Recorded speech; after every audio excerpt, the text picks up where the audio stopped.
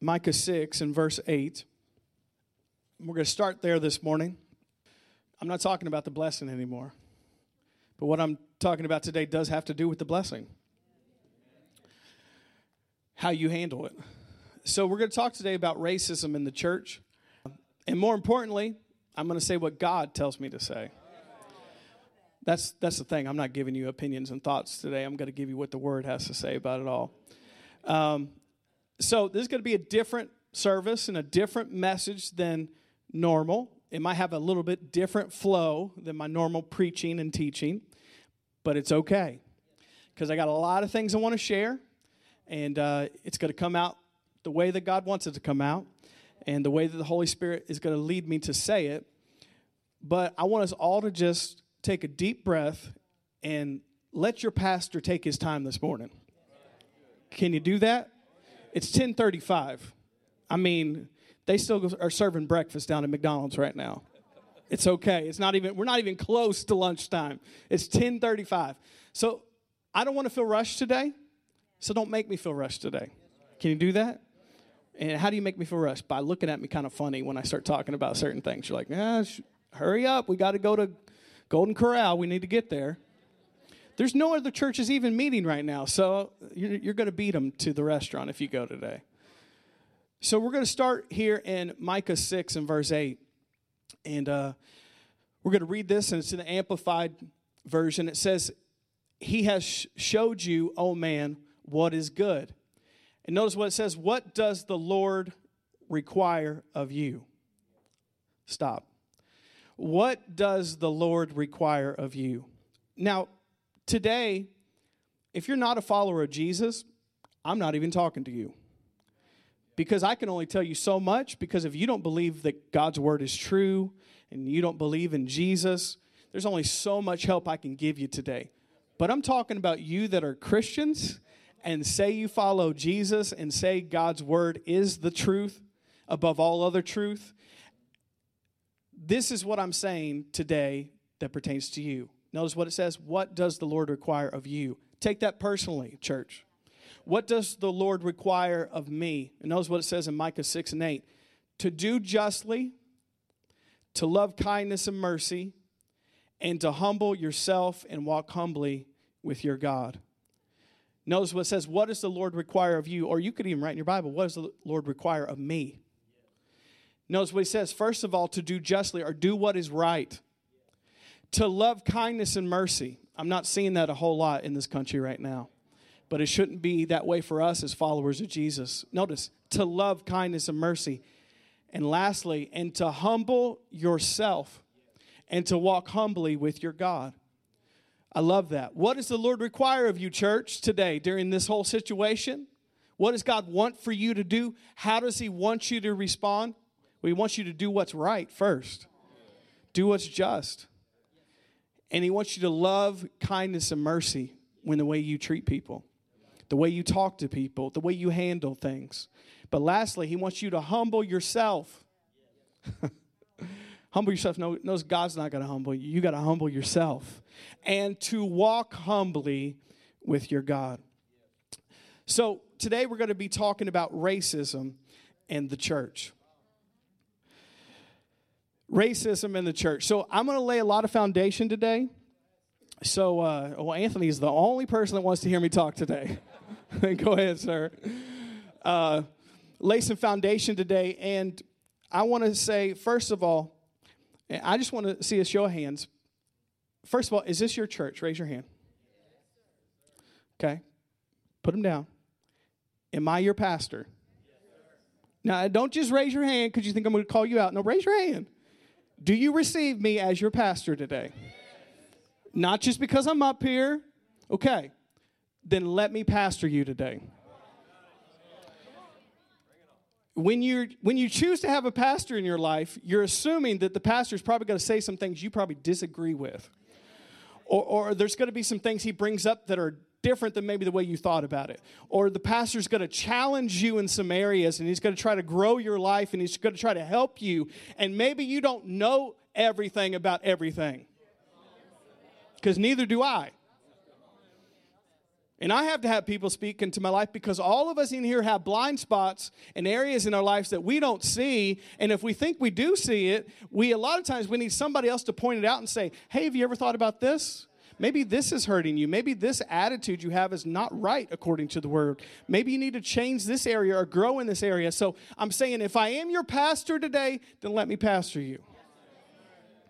How many know you don't know you have a pastor until he tells you something that makes you feel uncomfortable? Hello, somebody. And everybody's like, well, we've been dealing with that with Dr. Jacobs for 30 years. We can handle it from you. Because everything he said confronted me. Good. And you know why? Because he was trying to help you. If you agreed with everything he said, then how would you ever change? How would you ever grow? You wouldn't need a pastor. You would be your own pastor. Come on now. So that doesn't mean I know everything about everything. I don't. But I am anointed to pastor you. There's one thing I do know in life, and that is pastoring people in the local church. That's all I do. That's all I think about. Literally, that's the only thought I have in my life from the time I get up to the time I go to sleep is church. Yeah, and Natalie, of course. And the boys. And ice cream and playtime. No, okay. And a lot of stuff. Keep me on task here. So, if I am your pastor, let me pastor you today. Now, we have a multicultural, multiracial church, multi-generational church. And we want it to be that way because that is what heaven looks like. And there's strengths with every generation. And there's strengths with every race or every culture. And how many know you're going to be missing a part if you don't have it all in your church? And we've always been a church like that, but I know we could do better. And we want to grow in that. And that's why we need to talk about things like this. I preach about things for two different reasons. I don't look through a preacher's book. Some people do that. I don't just look online what everybody else is preaching and just copy it. I do listen to other preachers. I preach about something at this church for two reasons. First of all, God told me to. And secondly, I feel like it's personally important to me. So I just preached about the blessing. Why did I do that? One, because God told me to. Secondly, I thought the blessing is important to me, and I want to help other people with this. I don't just pick random things or just talk about what's trendy in culture. So that's why I'm sharing what I'm sharing today. I just want to be very clear about that. I'm not being pressured into this conversation. I'm saying it because I want to. And God has told me to talk about it. Because how many know we can't have a multiracial church unless we talk about issues like this? Because just because you don't talk about it doesn't mean it heals it or makes it better. I'm already preaching before I'm preaching. You guys want this today. You're like, oh, I hope he says something really edgy today. So, let's continue. And I was thinking about this because I wanted to preach about revival starting this month. I wanted to preach about revival. And you know, I was talking to God about it because I was like, God, I want to preach about revival, and it's kind of turning what I'm talking about. And he goes, you are preaching about revival. You might not see it as that, but if you get this right, because this is trying to cause division and strife and hatred, not just in the world, but especially in the church world. And if he knows he can split the church right in half to black versus white and all these issues, and there's no unity, there will never be any revival worldwide. The worldwide revival that's been prophesied, it's not automatic. It will not happen if the enemy can split the church in half and get them fighting and into division. So I said, I want to preach about revival. And he said, you are. And it's interesting. I saw somebody share this, and I thought it was amazing earlier this week. You know, the Pentecostal charismatic church has always been for multicultural, multiracial churches. Sometimes when other denominations, I'm not going to call them out, were against this. Actually, the Pentecostal movement that started 100 years ago in Azusa Street was a multicultural, multiracial church. Now, it started with William Seymour, who was an African-American man who was in Azusa Street, which is in the Los Angeles area, that the Azusa Street revival, or the renewing of the Holy Spirit. How many know people have always been Spirit-filled? But the renewal of the Holy Spirit and the Spirit-filled movement in Pentecostal and charismatic churches came to the forefront, came through Azusa Street revival, and it was led by an African-American man named William Seymour. And if you look at pictures of his church, it was a multiracial church, which in that time, in that day, was very unusual. And back then, illegal.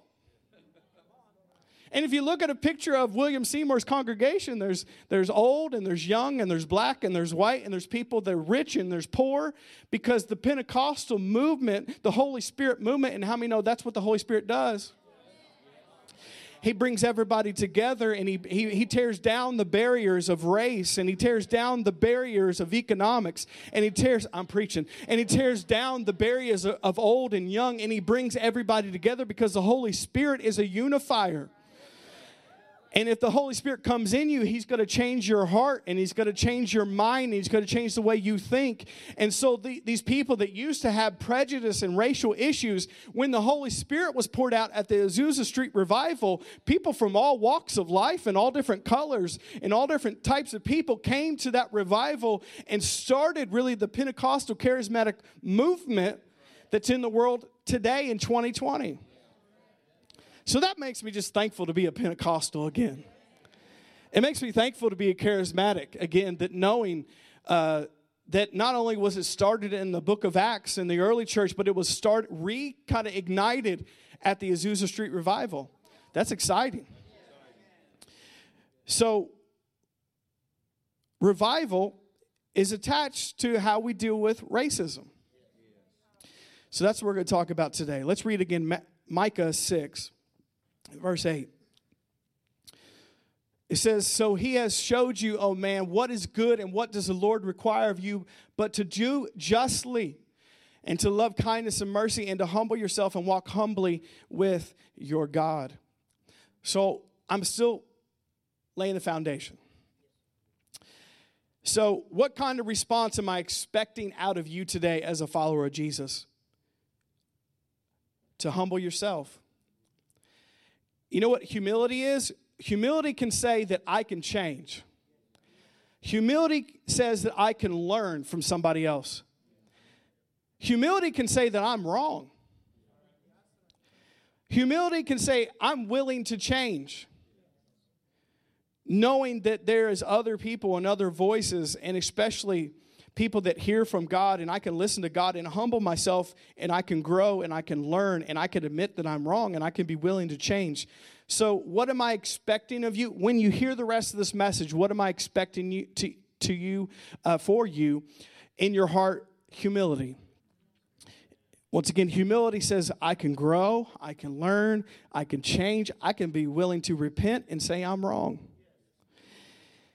But what does the Lord require of you? To do justly, to love kindness and mercy, and to humble yourself and walk humbly before your God. You know, this message can be uncomfortable. It doesn't have to be. But if it's uncomfortable, realize it's growing pains. You know how when you're little and you start having all those aches in your legs and arms, and your mom or dad says, "Oh, that's growing pains." So when you start growing and you start stretching and you start changing, that's all this uncomfortableness is. It's growing pains. When somebody confronts you with some truth and says you can grow, you can change, and you can admit you're wrong, but you can only handle that if you walk in humility. Some of you will say, I say too much today, and some of you will say, I say too little today. But I'm going to say what God tells me to say. Here's something I want to share with you too, because this is super loud on social media. And before I go any further, all of you need to take a break from the news, including myself. There was 2 different days this week that I had to just turn my phone off and go take another walk and go pray again, because got it settled earlier in the day, and by the end of the day, I was grieved and crying and uncomfortable again. And I'm like, I got to leave the house again to go pray because of the weight of this is in me and on me right now. And I'm so upset because I'm consuming that nonstop. The news, the social media, and everything else. And how many know all of us were not designed to handle that? I want you to be informed, but there's a difference, and a lot of people don't know where the line is. They are way more than informed. They're overwhelmed, and they're feeding on that nonstop. Just like faith comes by hearing and hearing, so does fear. So does grief. So does that overwhelmed situation. So I want to encourage you as your pastor, be informed, but we all need to shut off some social media. We need to turn off the news stations, and we need to get into God's Word. You know, there's a reason why when we consume that so much, we feel hopeless. Why? Because we're focusing on the problem, and we get away from the answer. You're like, why do I feel so hopeless and overwhelmed? Because you took in your eyes off of Jesus, the author and finisher of your faith, and put it on the problem. You've taken your eyes off the Word, and you've consumed everything else. So be informed. You need to. And don't put your head in the sand and act like it's not there. But if you're starting to feel overwhelmed and hopeless, realize you got your eyes on the wrong thing. You need to get back to the Word, back to Jesus, back to worship. How many know you put on the garment of praise for the spirit of heaviness? Pray that out, worship that out, get in the Word of God. But I'm encouraging you as your pastor, you need to shut it off. You needed to shut it off during Corona. You needed to shut it off during the financial situation. Most of us haven't shut it off for 3 months. No wonder we're so agitated and overwhelmed right now. So that's just a little pastoral encouragement. You guys still here today? So, as we continue talking about this, I want to make this very clear because I've been hearing this a lot on social media. And you as a follower of Jesus need to take every comment and put it through the filter of the Word. Because there's a lot of things right now on social media that sound true and they sound right. And for a worldly person, it makes perfect sense. But you're not a worldly person, so it shouldn't make sense. And you need to take every comment that somebody puts up and put it through the filter of the Word. I know this feels true right now, and it looks true right now, but what does the Word say? Come on now. Now, I'm talking to everybody here, white and black, yellow, brown, Hispanic, Dominican, whatever you are, Asian, Indian. That goes for everybody. So you got to put it through the filter of the Word. Okay, this is the comment that I understand it, but you got to take it through the filter of the Word. Everybody on social media right now, everybody. You can't tell me what to think. You can't tell me what to feel. You can't tell me what to do right now. Nobody can tell me. I just got to vent this to you. Nobody can tell me what to do. I understand that. I understand that. But let's take it through the filter of the Word. If you're a follower of Jesus, He's not just your Savior, He's your Lord. That means He has every right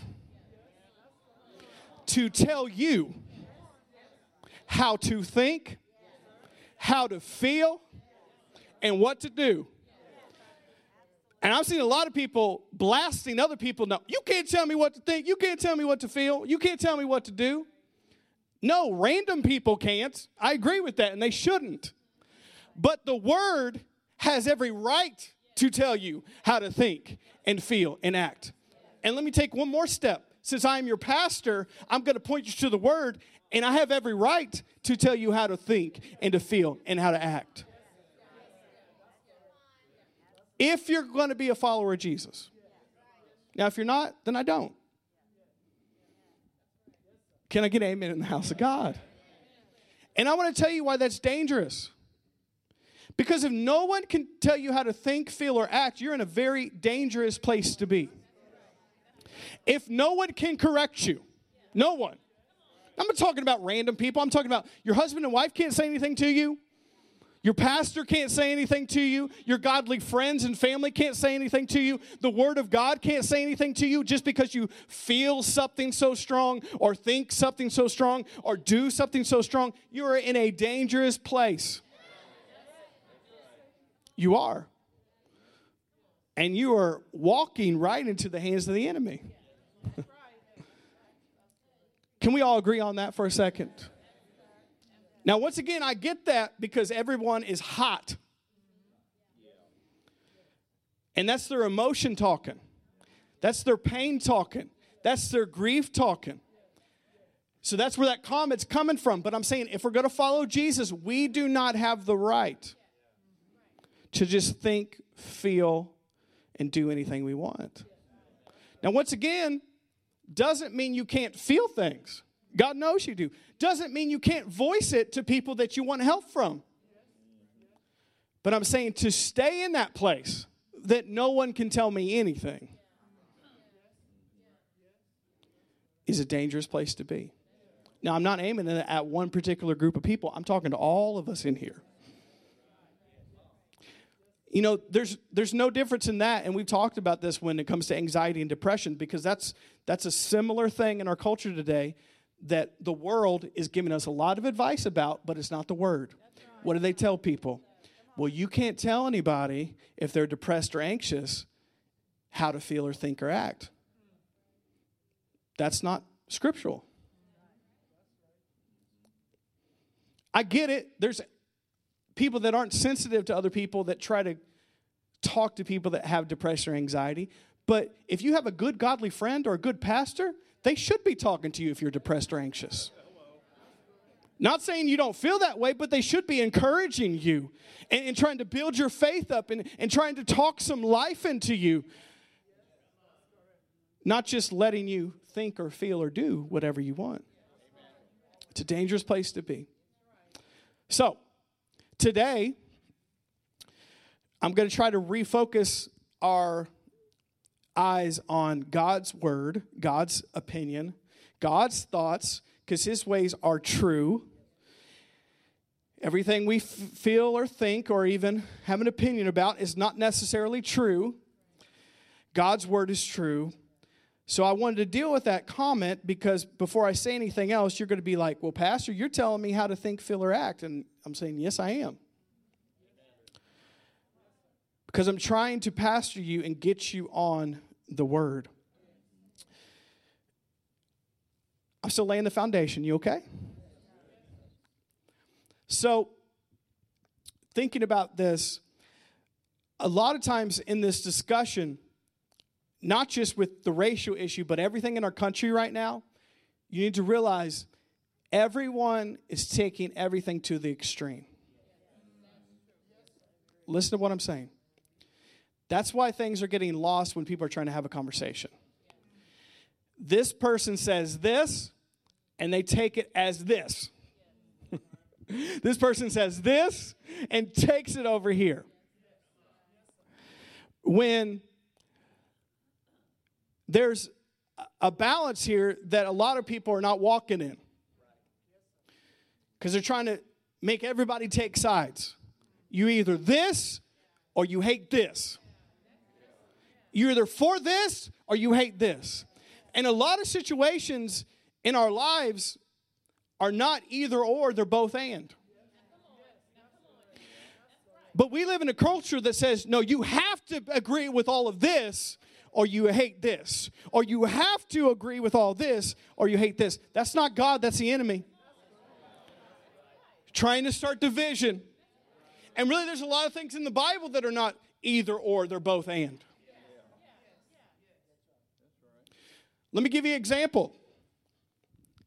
You can love this country, which I do. You can honor the military, which I do. You can honor the police officers and thank them for their sacrifice, and also still admit that change needs to happen. You can do both at the same time. But notice our culture will not let you say that. Some people already left. If a worldly person was sitting in here, they would say, oh my gosh, he just supported our country. Can you do both? Yeah. And a thinking person can do both. A balanced person can understand both sides and agree with it. So yeah, you can love your country, you can love the military, you can honor police officers, because there's a ton of amazing police officers, and yet say there's something wrong in our country and there needs to be changes in the police system. And there needs to be changes in other areas of government. And there is sin that has happened for years and years and years in our country, and we can admit that we're wrong in some areas and still love our country at the same time. Are you all still with me on this? So it's not either or, it's both and. Let's just make that very clear, because I realize the climate of the culture is not letting anyone even say that.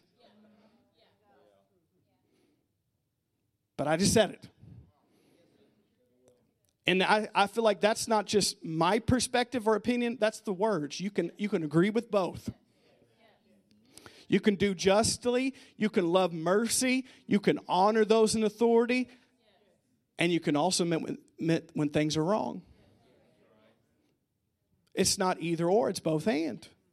So I want to be very clear about that today. Before I get into this message and you're like, well, pastor just doesn't honor this country anymore.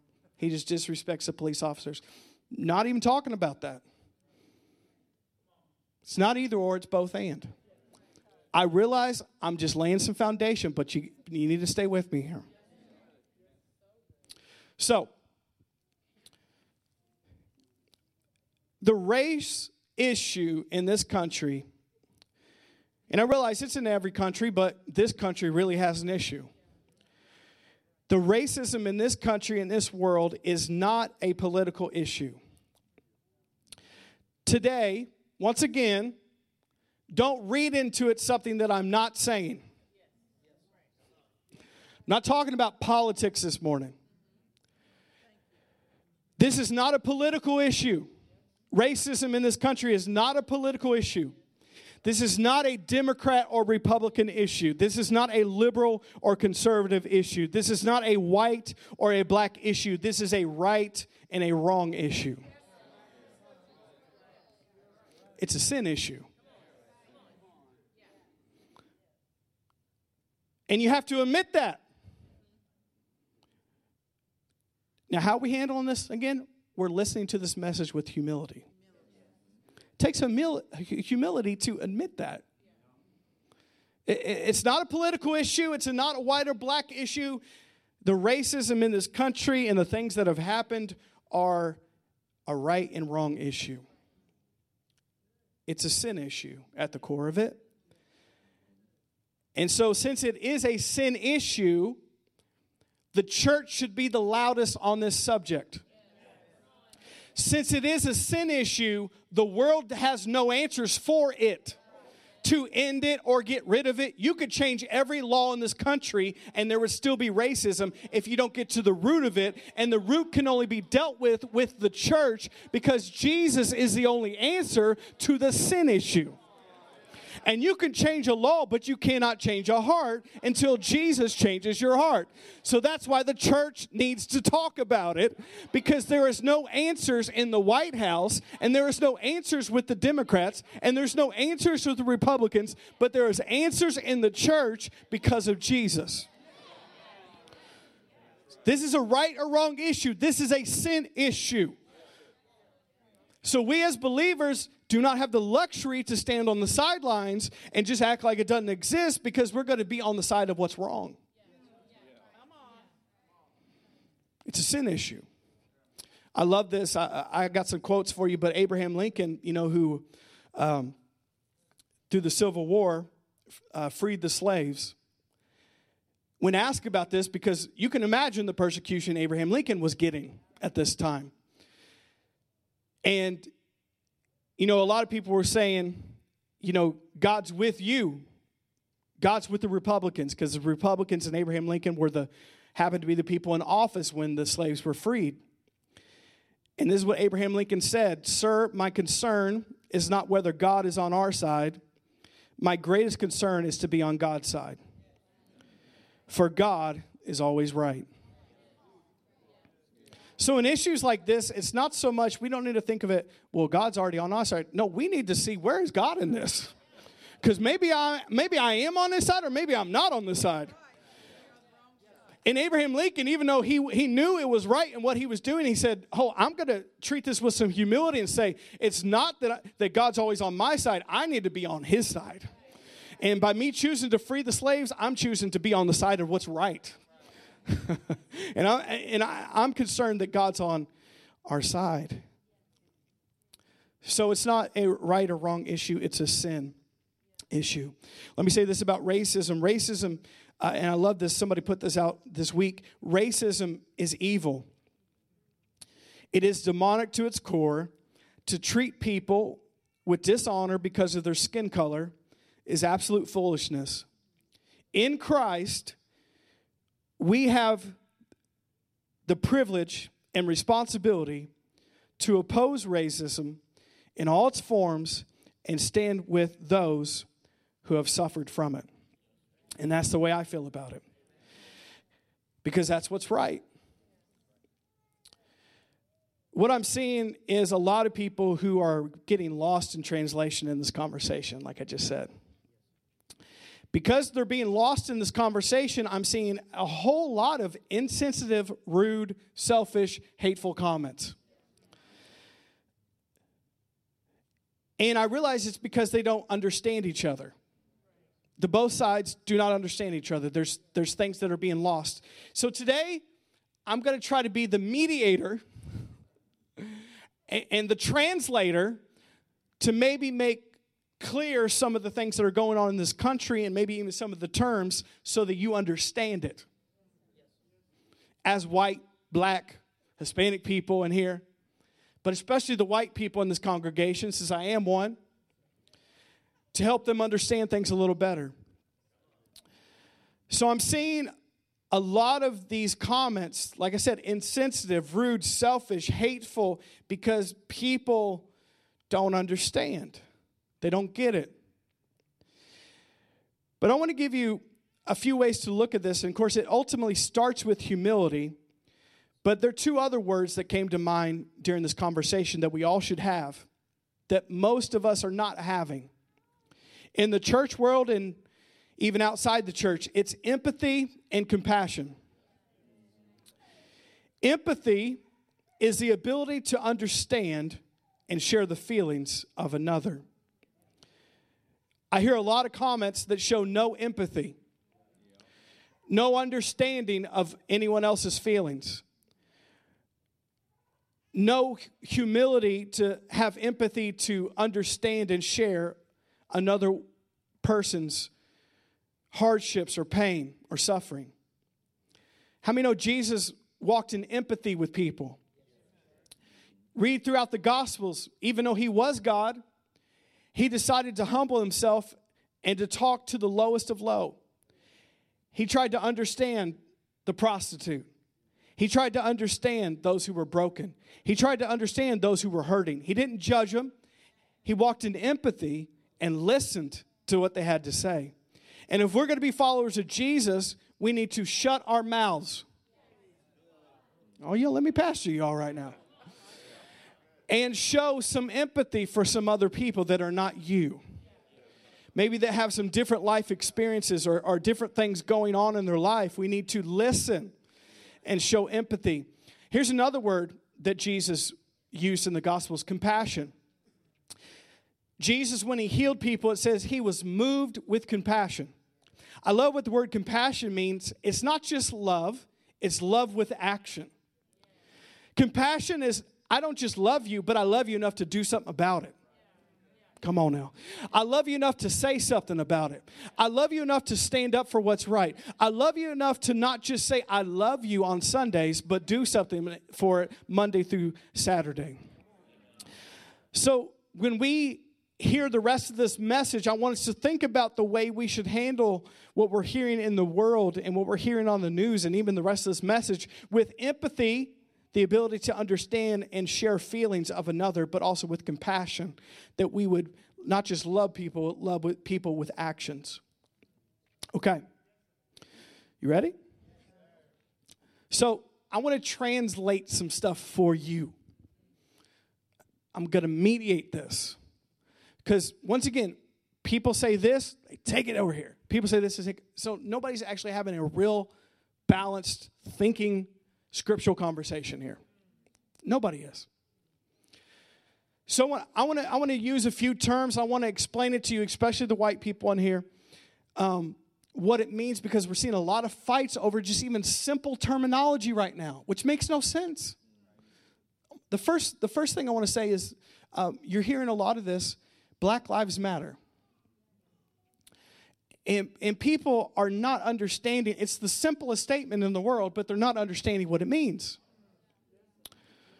So let me explain this to you, because people are so offended by the term Black Lives Matter. Now, black people aren't offended by that, but other people that aren't black are offended by that because they keep saying, well, all lives matter. Duh. It's not the point right now. But if you were just a thinking person who just, once again, humbled yourself for 5 seconds, you could get it. Now, why do people have to suddenly say all lives matter? Pride. Why? Why do you have to immediately bring it back on yourself? That's not empathy. That's not compassion. That's not even humility. It's the pride in you that comes out and says, but what about me? What about you? Nobody said you didn't matter. They're saying right now, real simple, that black lives matter because they have been taken advantage of, and there's a lot of black lives that are being murdered more than other races, especially whites, and there is an issue in our country. Can you just admit that? It's that simple. It's not a political comment. It's a comment that is full of empathy and compassion and humility. But once again, when people say Black Lives Matter, there is so many insensitive, hateful, ridiculous comments that come back. It makes no sense. Let me give you some examples here. You know, the Bible uses the example that we are the body of Christ. If your arm got chopped off and was laying on the floor, and you said, we need to focus on the arm right now, and you said, hey, well, I have a hangnail. Do you know how ridiculous that is? But that's what a lot of white people are saying in the culture. The arm has been chopped off of the body of Christ, and a lot of the white church is saying, but we have a hangnail, guys. Come on now, you ain't saying nothing now. Not denying that you don't have issues too, but being empathetic and compassionate enough to admit that somebody else is going through something. Can you just chill for a second? We will take care of your hangnail in a second, but you're bleeding out of your arm and your arm is laying on the floor. We need to stitch this up and heal this first, and then we will get the clippers out and get your hangnail. Come on, I was trying to lighten it up a little bit. You guys are still too serious. Do you see that?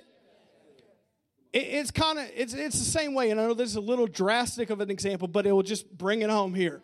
If you went over during World War II, during the Holocaust, and the Jews were in a concentration camp, and they were being mistreated. I realize this is an extreme example, but think for a second. And they were being murdered more than other groups of people, and they were being tortured. And if you walked in that concentration camp and you were not Jewish, and the Nazi people were doing something to your life, and you came up and said, yeah, but I got headaches too. Do you not see how insensitive that comment is right there? Somebody just tell me you can see that. Because you're all thinking people. You could see that. That not that you don't matter at the moment, but you can understand that enough to just step back from your pride for a second and show some compassion, some empathy for somebody else, and not keep saying insensitive comments like that. I know that's a strong example, but it's true. Same thing if you saw someone grieving and someone in their life just died and they were at the funeral and you came up and you're like, yeah, but I've had people die in my life too. How many know that's insensitive? Rude. So, when you argue with statements like Black Lives Matter, that's what you sound like. Insensitive. Rude. Not the heart of God. Not compassionate, not empathetic, not humility. You're trying to put it back on yourself. That's pride. No one ever said that all lives didn't matter. They're just saying right now, there's some things that need to change in our country. There's some things that need to change in our government. There's some things that need to be changed on the way that African American are treated by police officers and other things like that. That's all that they're trying to say. I got all sorts of looks right now. Some like I agree, some like I don't know, some like I don't know what's going on today. Can we all agree on that so far? Not that I needed your agreement, but I'm just trying to think with you here. I'm trying to translate this. So, still talking about this Black Lives Matter and trying to understand it with empathy and compassion. The Bible even says that mourn with those who mourn. Suffer with those who suffer. It actually says if one part of the body suffers, all parts of the body suffer. Bringing attention to one part that's going through something doesn't take away from the rest of the body. Actually, if the whole body turned around and helped the part that was in need, the whole body would be stronger and healthier instead of ignoring it and say, yeah, but my what about me? I'm the head. What about me? I'm the foot, and I had a pain the other day too. What about me? My knee was hurting 3 weeks ago. One person. Thank you. I know this is a completely different message than every other Sunday morning message, but I'm trying to share something with you. So here's an example even from your Bible, Luke 15, about Black Lives Matter. Jesus said that he had 100 sheep. There was 99, and he lost one. He went to go look for the one sheep. Now, it wasn't because he didn't care about the 99 sheep. The 99 sheep were safe and at home. But he went after the one. But, you know, when we make insensitive comments, we're like the sheep over there in the sheepfold, safe and sound, saying, all sheep matter. Yeah, we know. But you're not the one in danger right now. You're not the one who needs healing right now. You're not the one who has a problem right now. It doesn't take away from you. So Jesus, he cared about the 99, but they were fine to go after the one to save the one sheep's life. And that's how much he cares about all of us in here. No matter what color you are, he is the one who goes after the one. And we as his church should feel that same way about other people who are being mistreated. The same way about people that are going through things that we don't understand. We should feel that same way about them like Jesus did to go after the one. You're okay, right? In Luke 15 also, it reminds me of the prodigal son. We got a lot of people in the church world who have the older brother syndrome. Oh, your dad's looking after the son that was lost and hurting, and he's trying to bring him back in the house and restore him. But the white church, and they got this older brother syndrome. But what about me? You know what the father said to the older son? Because he wasn't rejoicing when the younger son was coming home, and the father was trying to restore him back to the place that he needed to be as a rightful son. And I feel like that's what God is trying to do in this nation, in this world, because there's people that aren't white that haven't had the same opportunities and privileges that we have as white people. And especially in the church world, he's trying to restore them back to their rightful sonship and their rightful place. And the older brother's standing back like this.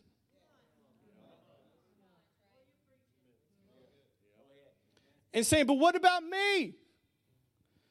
But this son did this and this and this. And what did the father do? The father grabbed the son who needed help, who needed attention right there, who needed healing, and he put the best robe on him, and he put the best shoes on him, and he restored him, and he said, let's kill the fatted calf, and let's have a party, and let's have a celebration, because he who was lost is found, and everything's being restored right now, and you should be rejoicing. But the older brother was standing back saying, what about me, though? I'm talking especially to the white church. And you know what he said to his older son? You have always been in this house. Everything I have is already yours. You never left. You've always had this. You could have had a steak cookout every night of your life.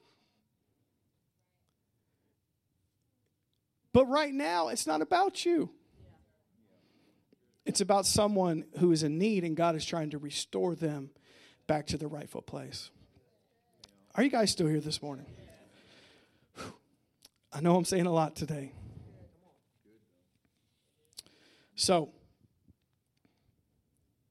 why does this matter to you? Why does this pertain to you? Well, there's a lot of reasons, but let me give you a verse.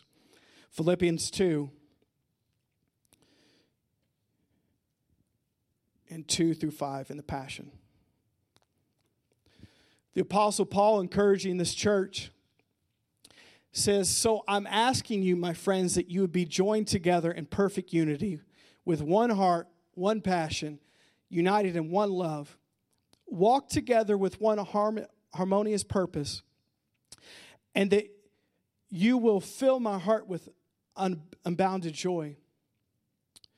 Be free from pride-filled opinions. Come on, that's a word for all of us. For they will only harm your cherished unity. Don't allow self-promotion to hide in your hearts, but be authentic in humility and to put others first and view others as more important than yourself. Abandon every display of selfishness. Possess a greater concern for what matters to others instead of your own interest.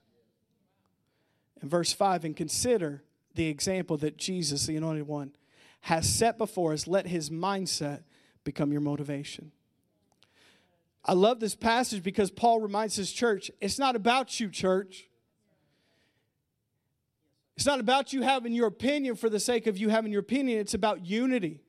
It's about others. And he's encouraging this church, don't just think about yourself, think about others. Don't just think about putting yourself first, but think about what other people are going through and get on their level with empathy and compassion, just like Jesus set the example for us. So, let me continue a little bit further today. In 2017, and I looked it up, Justin and I talked on a Sunday morning about a message about race and redemption.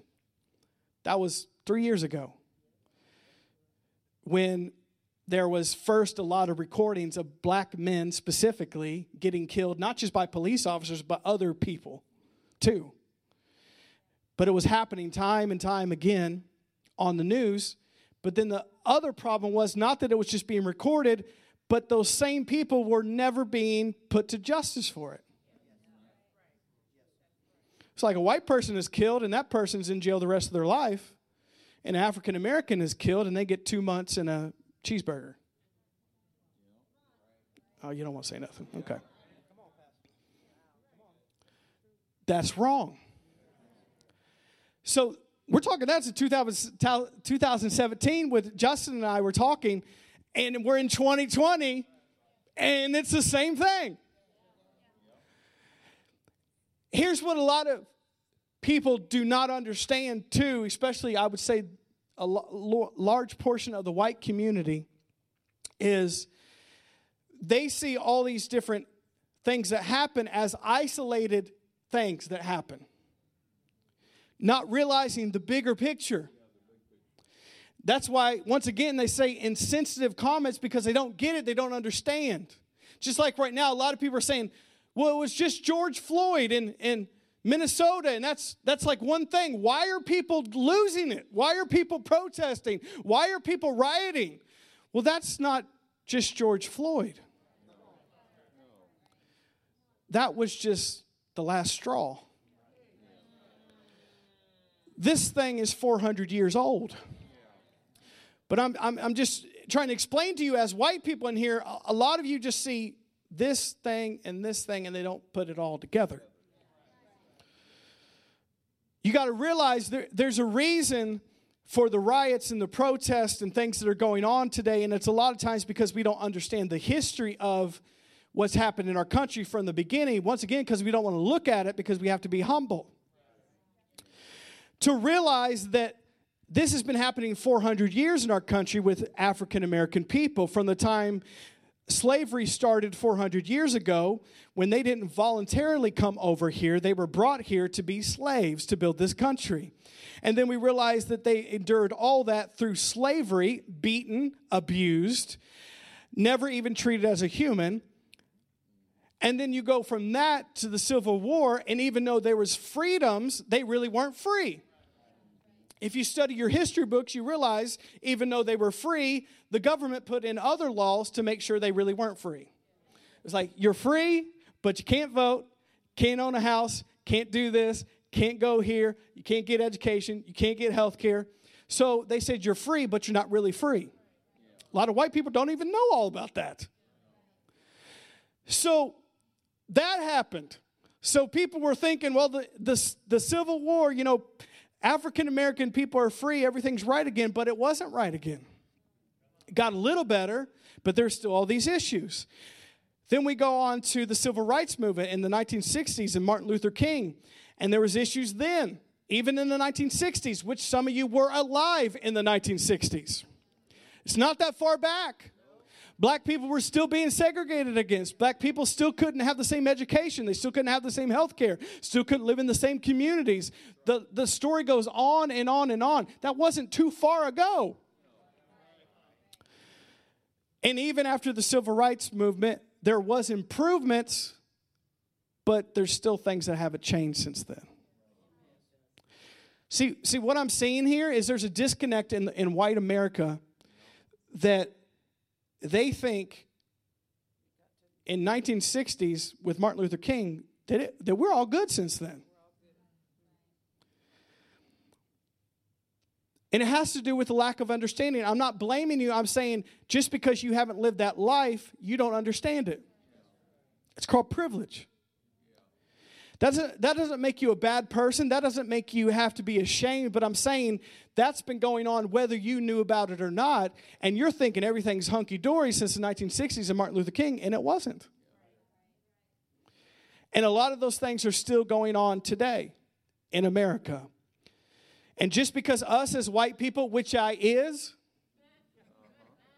don't understand it, don't live that life, doesn't mean it's not happening.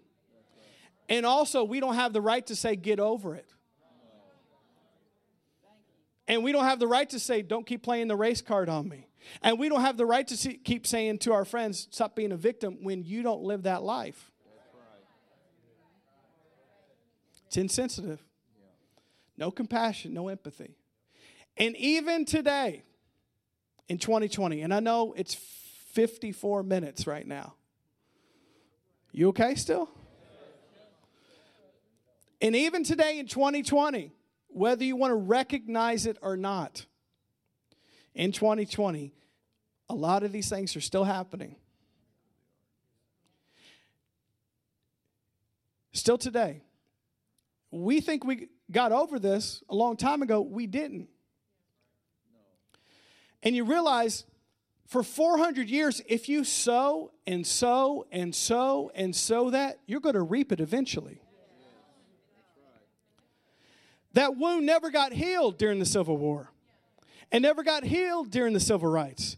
It's still not healed in 2020. And if we don't do something about it and keep ignoring it, the pain and the wound will still be there. Okay, my amens are getting weaker. I know I'm not a history teacher. I'm trying to do the best I can here. But you got to realize, even in 2020 today, I'm talking about in the natural without supernatural intervention. Hey, I still believe the word. I know God can promote you and give you favor no matter what color you are. I believe that. What I'm saying does not discount that. Can both be true at the same time? I'm just talking about in the natural. Still to this day, African Americans, a lot of times, are forced to live in certain communities, still today, that banks don't want to give them loans, still today, 2020. They don't have the same health care that white people do, still today. A lot of the universities don't accept them compared to white people. When they see a black-sounding name and a white-sounding name, they choose the white-sounding name. It's proven. When employers look at the list of people, they'll choose Jim over a black-sounding name. That's true in 2020. I'm not saying everybody does that, but a large majority still in this country today, that happens. And just because you don't experience it doesn't mean it doesn't happen. Okay. So, you put the combination of all of that for 400 years, and you're like, why are people rioting? Why are people upset? 400 years of that. And then in 2020, still a lot of that stuff is true. Better, but still true. Better than it was 200 years ago, but still true. I know I'm saying a lot this morning. And then you add on top of that the amount of black men specifically that get murdered by not just police officers, because we're not against police officers, but there is a lot of things that happen like that. But even other white men. We saw that recently. There was 2 white men that chased a black man down just because he was jogging in a white neighborhood and killed them. It's not right. So, we're going to wrap this up here. But I wanted to give you a little history because, especially for my white brothers and sisters in Christ that don't get it, and I'm not shaming you for not getting it. I'm not saying you're a racist because you don't get it, because I don't believe we have racists in our church. But I am saying there are some blind spots, and there is some things we don't see, and there's some things we don't get because we're white, and we have privileges and opportunities that a lot of people that don't look like us have not had. And all it takes is humility to understand that and agree with that and do something about it. Whew. So, just trying to help you as your pastor see it.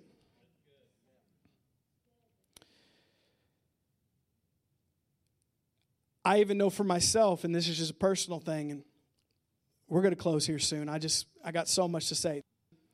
And you guys know this because I talk about it all the time, my whole life. I love black people. I've always wanted to be a black person. I don't deny that ever. I used to hate that I was white. I'm not even joking. Okay, enough from the front. Yes, I eventually got a hold of the word, and I was like, I'm fearfully and wonderfully made white. I'll accept it. Anyways, so, I mean, you know, growing up, and I've said this before, my 2 best friends were Josh Lowry, who's a black man, and Josh Flores, who was a Puerto Rican. So that's been my whole life. I don't know anything different than that. Never thought anything different than that. They lived in our house. And growing up, all my heroes were black people. Still are. All my favorite athletes are. Now, this is not me trying to tell you about my blackness. I'm going to a point here. Before you get insensitive for a second. Oh, pastor's trying to act like he's black now. No, I'm not. I'm getting to a point. So anyways, all my heroes were black men. All my favorite athletes were black. All my favorite musicians were black. All my favorite preachers were black, as you can see. So, Bishop Jakes, Bishop G.E. Patterson, people like that. I mean, that was my heroes growing up, still is today. I love it. And Black Gospel, when we were raised up in our house, when we were younger, Jessica and I, we listened to Black Gospel. There was no such thing as Hillsong. There was no such thing as Elevation worship or Bethel worship. We listened to Kirk Franklin and Donnie McClurkin and Fred Hammond. That's what we grew up on. That is our life. But I had to see later on in life, even though I love black people and I have loved black culture, even as a white person thinking that I knew certain things, I realized growing up I didn't realize some things they were going through. When I got a little bit older and got a little more educated on the subject, I realized that not that I was intentionally doing something wrong or that I should be ashamed for being white, but I haven't always understood some things, even though I felt like I was a part of it. And it takes humility to say that as a person. So I want to encourage us that we can all learn and we can all grow more in this.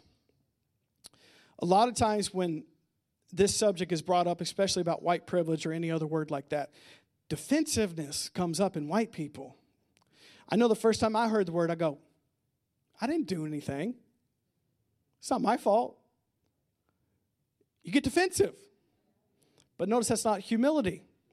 Then one time when somebody explained it to me, I dropped my guard and realized, yeah, that does make sense. I have had certain privileges as a white person that other people haven't, and I need to use that responsibility for good and be empathetic and compassionate to other people. So I'm saying, even though you can love black people and love black culture, we can always grow in our understanding of other people that aren't like us, even though we think we're a part of it. And that's not a statement to make us feel like we're all separated and we all don't understand each other. I'm just saying every different culture and every type of person is different. So 4 things I want to close with today, real quickly. And I had a talk with Justin and Josh the other week, just about maybe some practical things that I could leave you with today about racism in the church. Maybe 4 kind of steps you could take as a believer in Jesus. The first one is to listen. To listen. In James 1:19 through 20, it says to be quick to listen and slow to speak. We should listen to other people that are not like us. We should be understanding of other people. And before we want to open our mouth and give our opinion, we need to listen to other people that have a different perspective or are going through something. Especially people that are hurting, we should listen to them. Have those conversations. The next thing is we should learn. Like I mentioned to you earlier, a lot of us, especially white people in here, we don't get it because we've never been educated on black history. Doesn't make you bad. You just don't get it. So how are you going to get it? You're going to have to learn by listening to a message like the one I just preached and by listening to other people. And notice once you get it, you're responsible for what you know. Number 3, diversify your table. That means you should make more of an effort, especially within our church community, to get to know people that aren't like you. Maybe take them out to eat. Maybe have them over at your house. Maybe start a new relationship with somebody who doesn't look like you. It could be uncomfortable at first, but how are you ever going to grow if you don't do that? How are we ever going to have the church that we want to have unless we get beyond just our little circle of friends and people? And lastly, speak up. When I say speak up, I don't mean you have to post something on Facebook and Instagram every day. When I say speak up, I mean in multiple ways. I mean personally in your life, to your family, speak up. If people make racial comments or stereotypes, speak up. Don't laugh at it. Don't let it go. You might even throw some mashed potatoes at each other, but speak up. Speak up to your kids about it. Hatred and racism is not something you're born with, it's something you're taught. So you're going to have to teach your kids. You're going to have to speak up to your kids, speak up to your family, but even speak up publicly. Now, you don't have to speak up to every issue because there's so many of them, but I say, listen to the Holy Spirit. I can't force you to say anything, and you shouldn't force other people to say anything. But when the Holy Spirit speaks to you about saying something, speak up. Could be a post on social media. Could be talking to a friend. Could be calling a mayor. It could be all sorts of things. But when the Holy Spirit moves on you, speak up. So once again, here's 4 steps we could take at a church to deal with racism and be the church that God wants us to be. Listen to people that are not like you. Learn from them. Learn the history of it. Maybe that will explain to you what's going on. Diversify the people that are at your table or in your life. Shouldn't just all be the same color of person or the same age of person. Try to get out from beyond that. And lastly, speak up.